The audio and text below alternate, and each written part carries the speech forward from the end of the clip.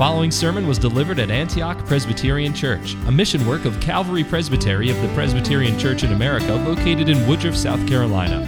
For more information about Antioch Presbyterian Church, please visit antiochpca.com or contact us at info@antiochpca.com. May the Lord bless you as you receive gracious instruction from His Word.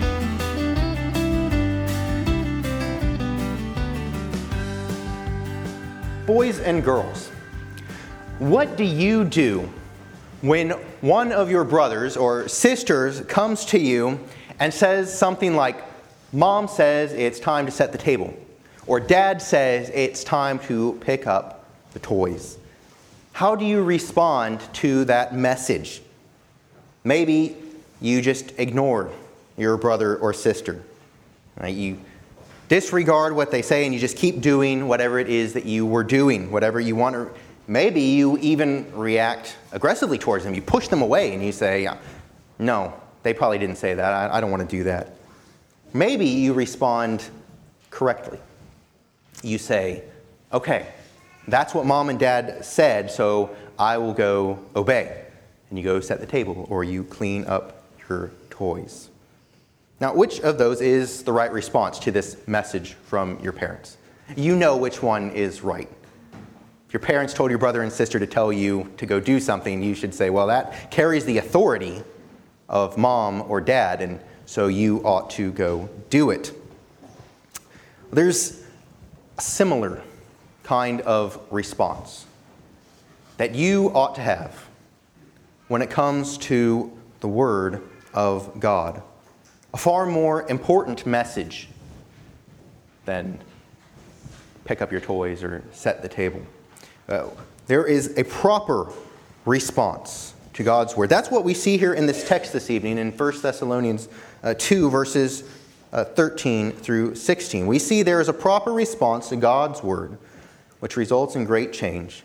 And then we see also that there is an improper, indeed a wicked response to God's Word, which results in great condemnation.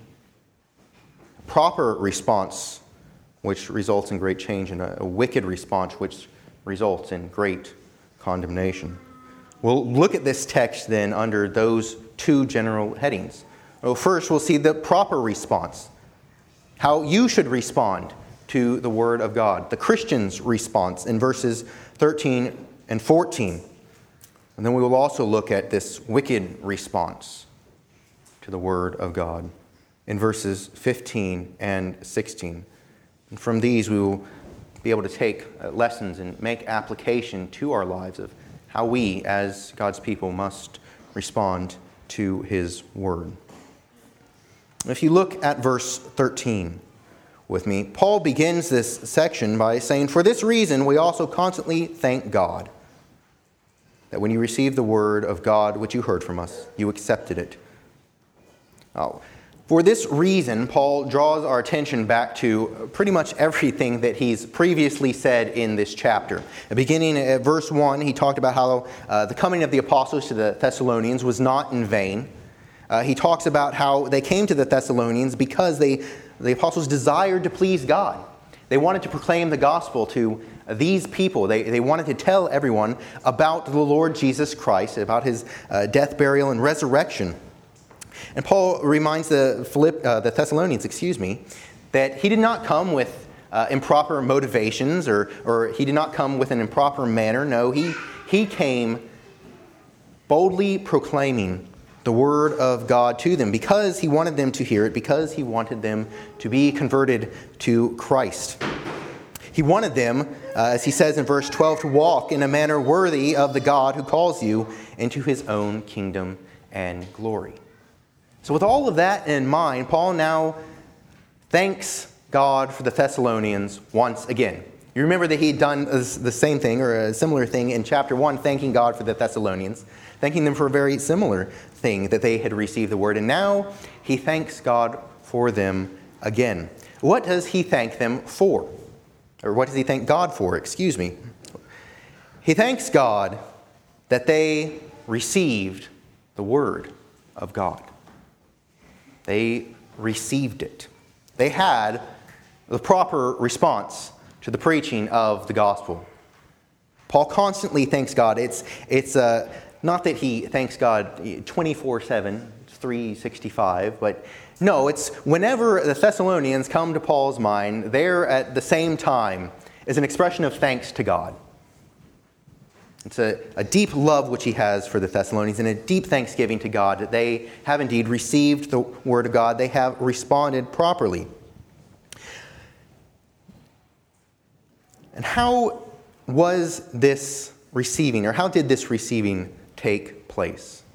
Well, for lack of a better term, I would submit to you that this receiving has a process. And we see that here in three different words which Paul uses. First, hearing. Second, receiving itself. And third, accepting. So there's kind of this process of how they received the word of God. He says, first of all, that they thank God that when you receive the word of God, which you heard from us. You see, the Thessalonians first heard the gospel from Paul. This process then begins with hearing the word of God. You remember in Romans chapter 10 that we read that faith comes by hearing, hearing by the word of Christ. When Paul and the other apostles came to the Thessalonians and they preached to them the gospel of the Lord Jesus Christ, the Thessalonians heard it. They took note of it. They listened. And the Lord began to use that.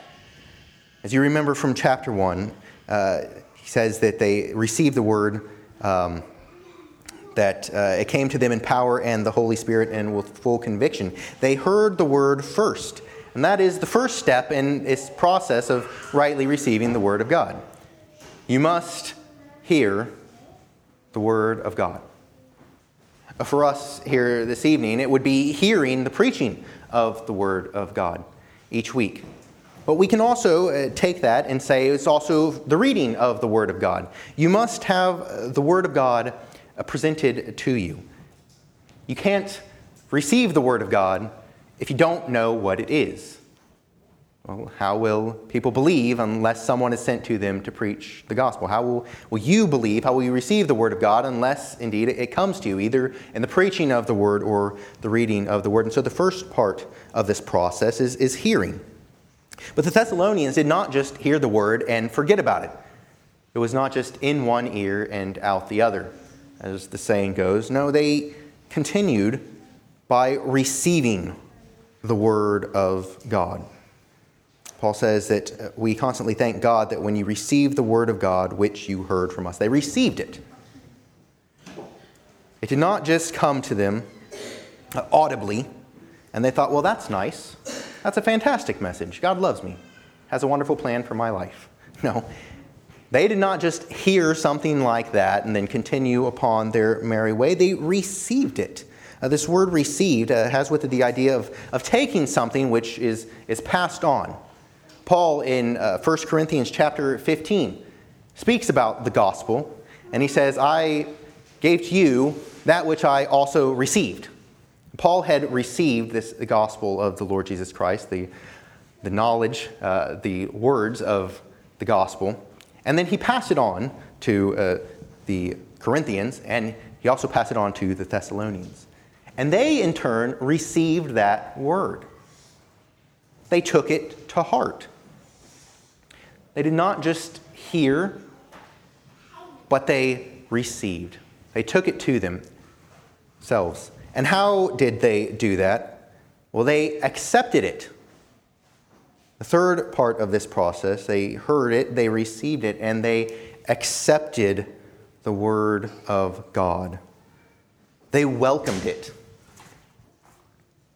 They recognized it for what it was, and they welcomed it. Paul says, when you received the word of God, which you heard from us, you accepted it, not as the word of men, but for what it really is, the word of God. When Paul and the others came to Thessalonica, and they told these people, you must be born again. You were dead in your trespasses and sins. You live your lives under the wrath and curse of God. But God loves to save sinful people. And He promises to save all who repent and trust in the Lord Jesus Christ. These Thessalonians heard that. And they received it. They saw, this is for me. And they realized its authority. Paul was not just speaking his own words. He was not giving man's opinion.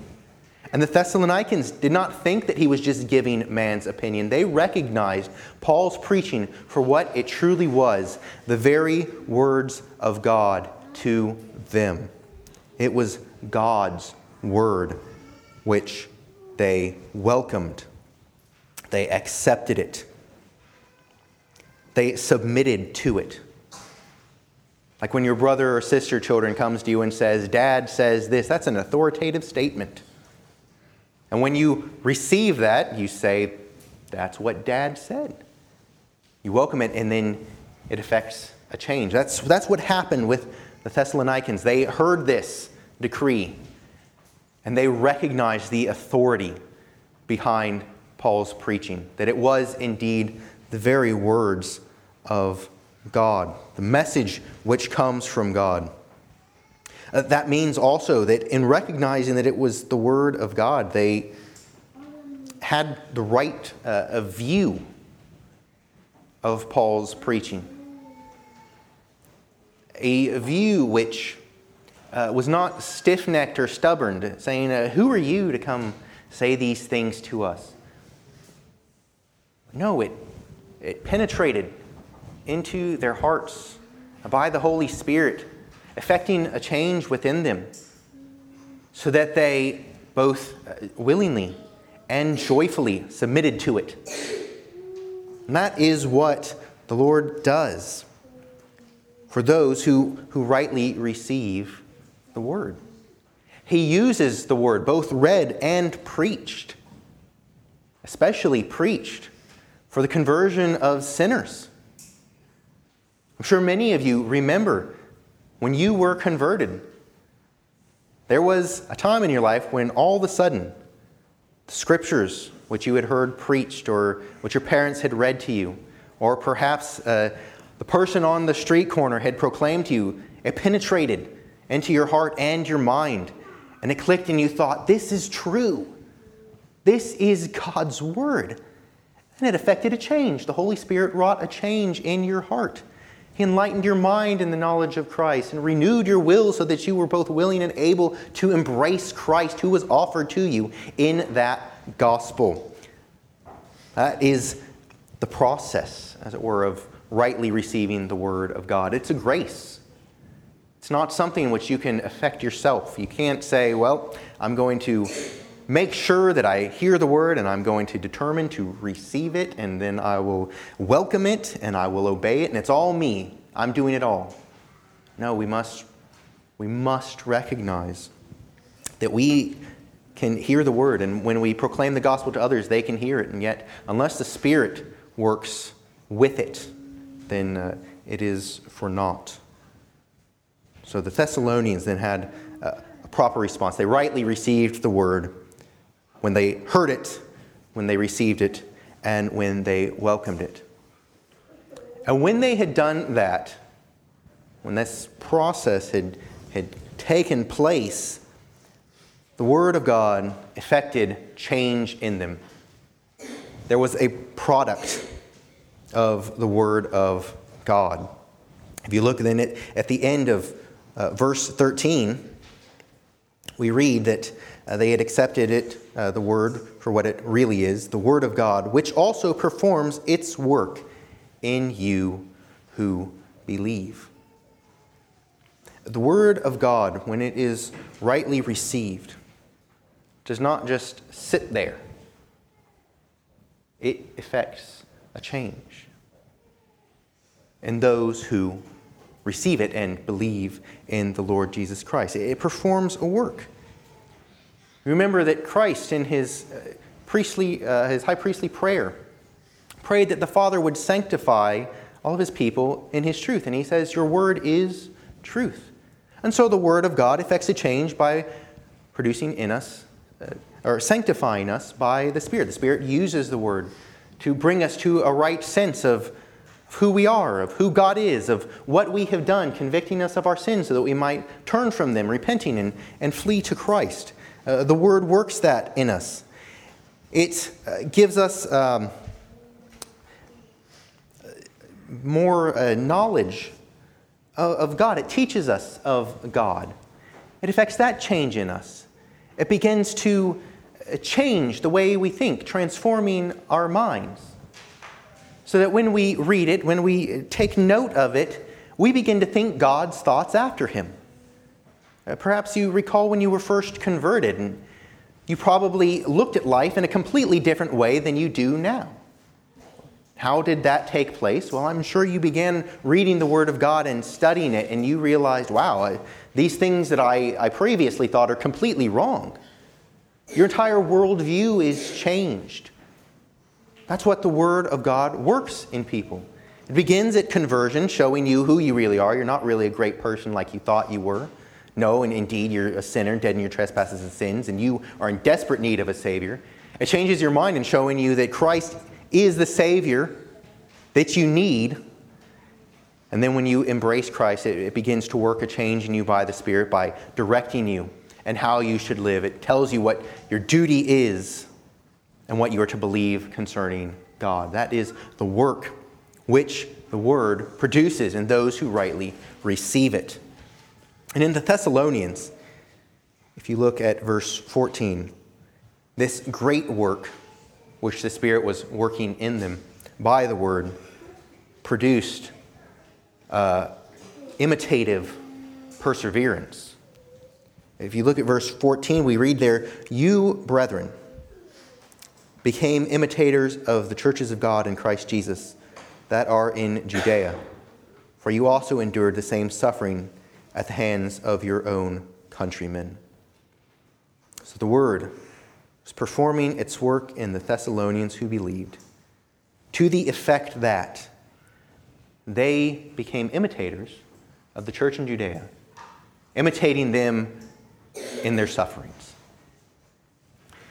You recall in chapter 1 that Paul commends the Thessalonians for imitating the apostles and imitating Christ. And now he speaks of their imitation of the churches which are in Judea, which are being persecuted, just as the Thessalonians were being persecuted by their very own countrymen. I'm sure you can appreciate how that feels when those who are close to you, when those who perhaps previously were your friends reject you because you have embraced Christ and begun to follow you. They say things like, well, who are you to tell me how I should live my life? What gives you the right? They bring accusations against you. I remember who you were and what you used to do. And it's very hurtful. But the Lord, by His Word, gave the Thessalonians a great perseverance even in the midst of these persecutions and trials, even as He had given great perseverance to the Judean church when they were persecuted at the hands of their own countrymen. Now, when you read this, you almost have to think of what might be going through Paul's head, because he was one of those people who persecuted the church in Judea. He was a persecutor, and then after his conversion, became one of the persecuted. He understood how it was, and so he, in speaking to the Thessalonians this way and writing to them in this way, is encouraging them in the Lord. He's saying to them, these kinds of things are common to the people of God. You're imitating the church in Judea. The church throughout the world is suffering under persecution. And though we have it easy in this country, we must not forget those who are suffering under persecution. We ought to thank God for them as well, for their imitation, for suffering even as their Lord and Savior suffered. And we ought to pray to the Lord that He would, by the Word, work in us as well this kind of perseverance in the face of persecution. That we would take hold of all of His promises, which He has given to us in the Word.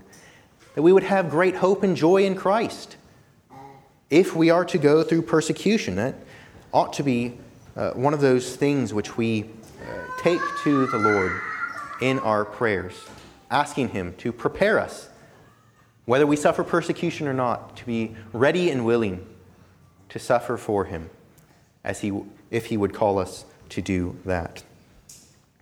Well, this proper response to God's Word should make us ask ourselves a few questions, I think. What do you think of God's Word? What are your thoughts? What is your response to God's Word? Well, you saw the process here that Paul speaks about, hearing, receiving, and welcoming. What do you do when you hear the Word preached each Lord's Day, morning and evening? Do you hear it and then stop there? Say, well, that was a fine sermon. I was very blessed. And then you go about your life, and that's all you heard. Do you hear it and receive it? Do you take what's being passed on to you in the doctrine? Perhaps an illustration is used from the Westminster Standards, and you receive that and you think, oh, that's very good. I like that. That's good theology. And indeed it is. But if you're just hearing and then you're just stopping there at the receiving, you have not rightly received the Word of God. You must also welcome it. Insofar as the preacher has rightly understood and is rightly proclaiming God's Word, it is the very Word of God to you. And it should be welcomed as such. It's a great blessing and privilege that the Almighty God has spoken to us in His Word, in the Scriptures, and that He has given to us men who preach the Word in season and out of season. That's a great blessing and privilege, and one for which we ought to be most thankful. We ought to hear, receive, and welcome, accept God's Word. Parents, I would ask you, are you teaching God's Word to your children? Now, I've had opportunity to go on pastoral visits to many of your houses and been very blessed and encouraged to hear what you do for family worship. But when you read the Scriptures to your children, do you remind them, this is God's Word? This is God speaking to us tonight or this morning or whenever you have family worship. It's the very Word of God. And children, you must pay attention when your parents read the Scriptures to you. It's God's Word. He speaks to us in this Word. And we must pay attention to it. We must hear it and receive it and welcome it, saying, this is what God has said to us. Let us learn of Him. Let us obey Him.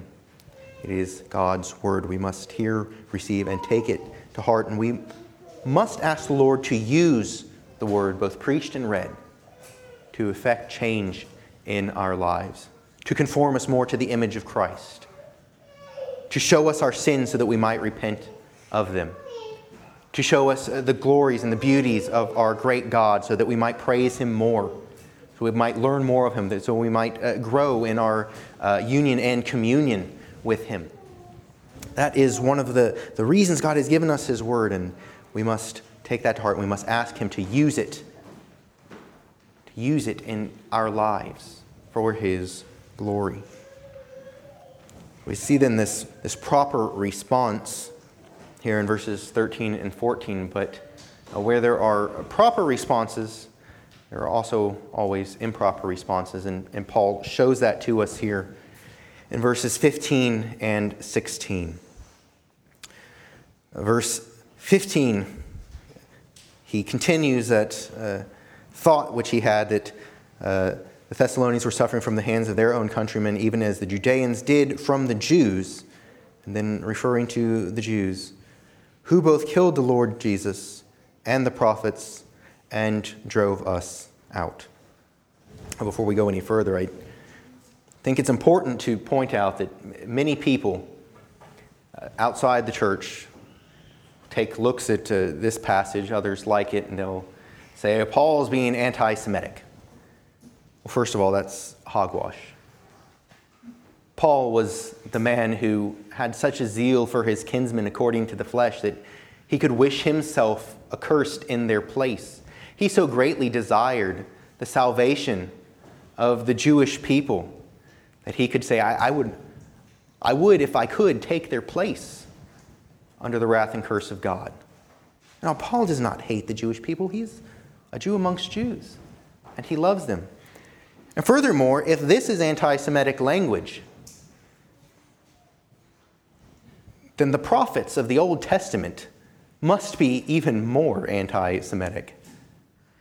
For Paul here is using prophetic language, the denouncement of unbelief, which the prophets constantly proclaimed to the people of Israel and everyone else. And so this text is not anti-Semitic. It is speaking of those who have refused the word of God, who have rejected it, and who have set themselves against God and his anointed one. How do we then see that this is an improper response above the fact that it's very obvious? Well, we see first there is a rejection on the part of the unbelieving Jews, a rejection of the word of God as it came to them in the fullness of time, but also as it came to them in former days.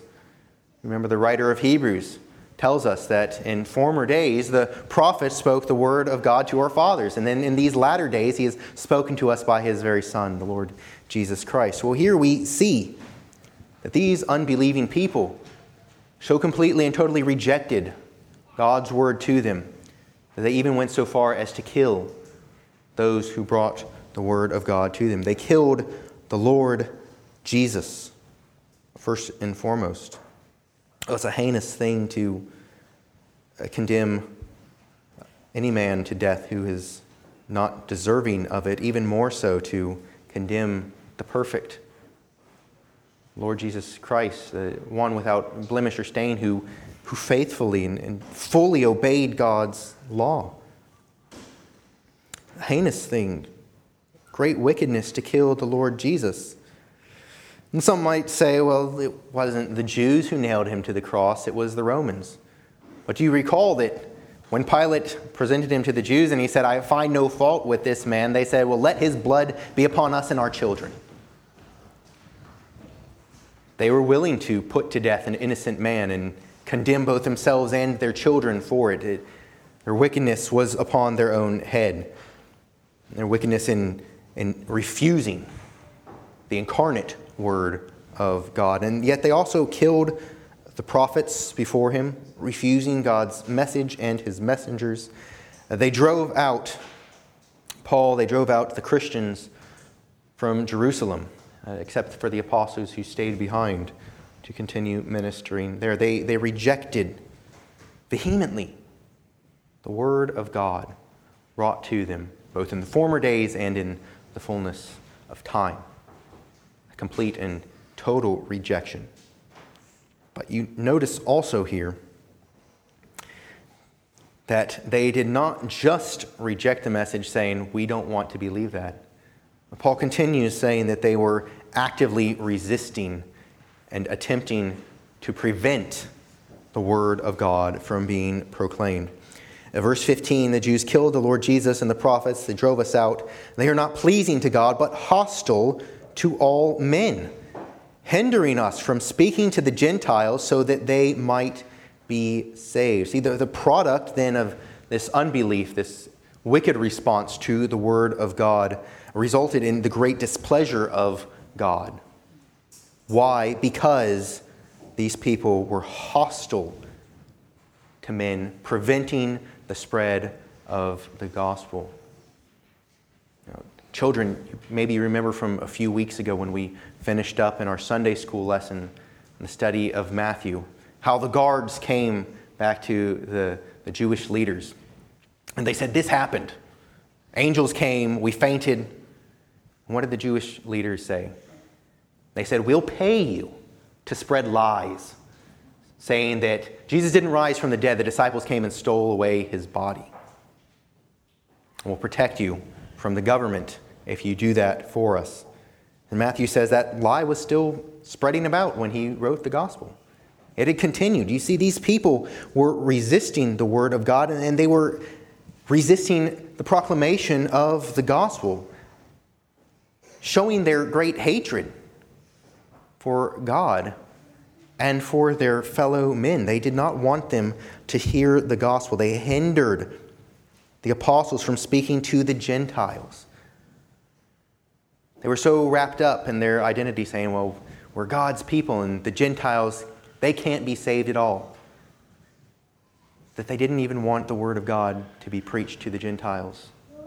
They didn't want any possibility of salvation for them. They were hostile, at war, as it were, preventing it. And so they are under God's displeasure. We think that maybe displeasure is a light term, but to be under the displeasure of God is a frightful thing. God is the judge of all the earth who does right. And to make him displeased with you is indeed a very frightful thing. But beyond just the displeasure, Paul finishes here by saying that because they're hindering the gospel, the result is that they always fill up the measure of their sins, but wrath has come upon them to the utmost. Now, children, what happens when you stick a cup under the faucet and you just let it fill up? Well, eventually it'll overflow. You could have a big mess on your hands, couldn't you? Paul says here that these people who've rejected the word of God and who are actively resisting the spread of the gospel are filling up the measure of wrath which comes upon them. They're filling up the measure of their sins. They're stacking sin upon sin upon sin as though they're building some kind of big pile. They have no one to take that pile of sins away from them, to cleanse them from that. And they just keep filling up, stacking up, bringing sin upon sin upon sin against God, who they should be serving. And what is the result? The wrath of God.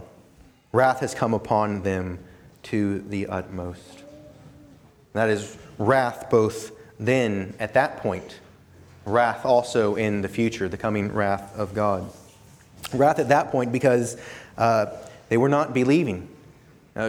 John 3:18 says that whoever believes in Christ is no longer judged, but the one who does not believe is judged already. They are already under the wrath and curse of God. Now, these people are already under God's wrath, and yet the last day that will be shown most evidently.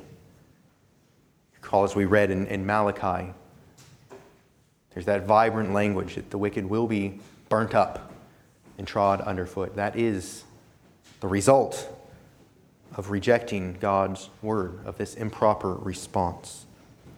Condemnation. Great, great condemnation. Being under the wrath and curse of God now and forever. My friends, I would be remiss if I did not take this opportunity to plead with you. If you are rejecting God's word, stop. Do not reject it any longer. Receive it. Welcome it. Accept it. It is the very word of God. Herein he proclaims to you, "Come to me, all you who labor and are heavy laden, I will give you rest." He says to you, "Come to me for salvation. I will grant it to you." There is no sin too great that God cannot forgive. My friends, do not reject the word of God. Receive it. Take it to you. Accept it as God's word and receive all the promises that whoever trusts in Christ will never be put to shame.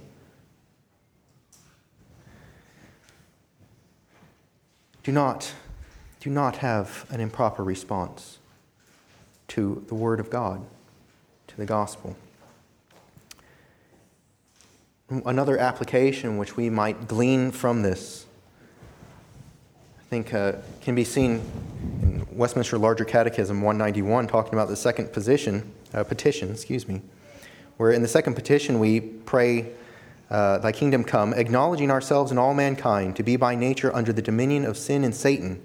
We pray that the kingdom of sin and Satan may be destroyed, the gospel propagated throughout the world, the Jews called, and the fullness of the Gentiles brought in. Passages like this ought to make us pray more fervently that the Jews would be called and the fullness of the Gentiles be brought in. It ought to cause us to pray more fervently that the Lord would cast down those people who are hindering the spread of the gospel, so that it might go forth into all the world, that all of God's elect might hear and be saved. It ought to cause us to pray more fervently that the Jews would come to faith in their Messiah, that the Gentiles would come to faith in their Messiah, the only Messiah, the Lord Jesus Christ. We ought to pray fervently. We see here then these short 4 verses, a proper response to God's word, an improper response to God's word.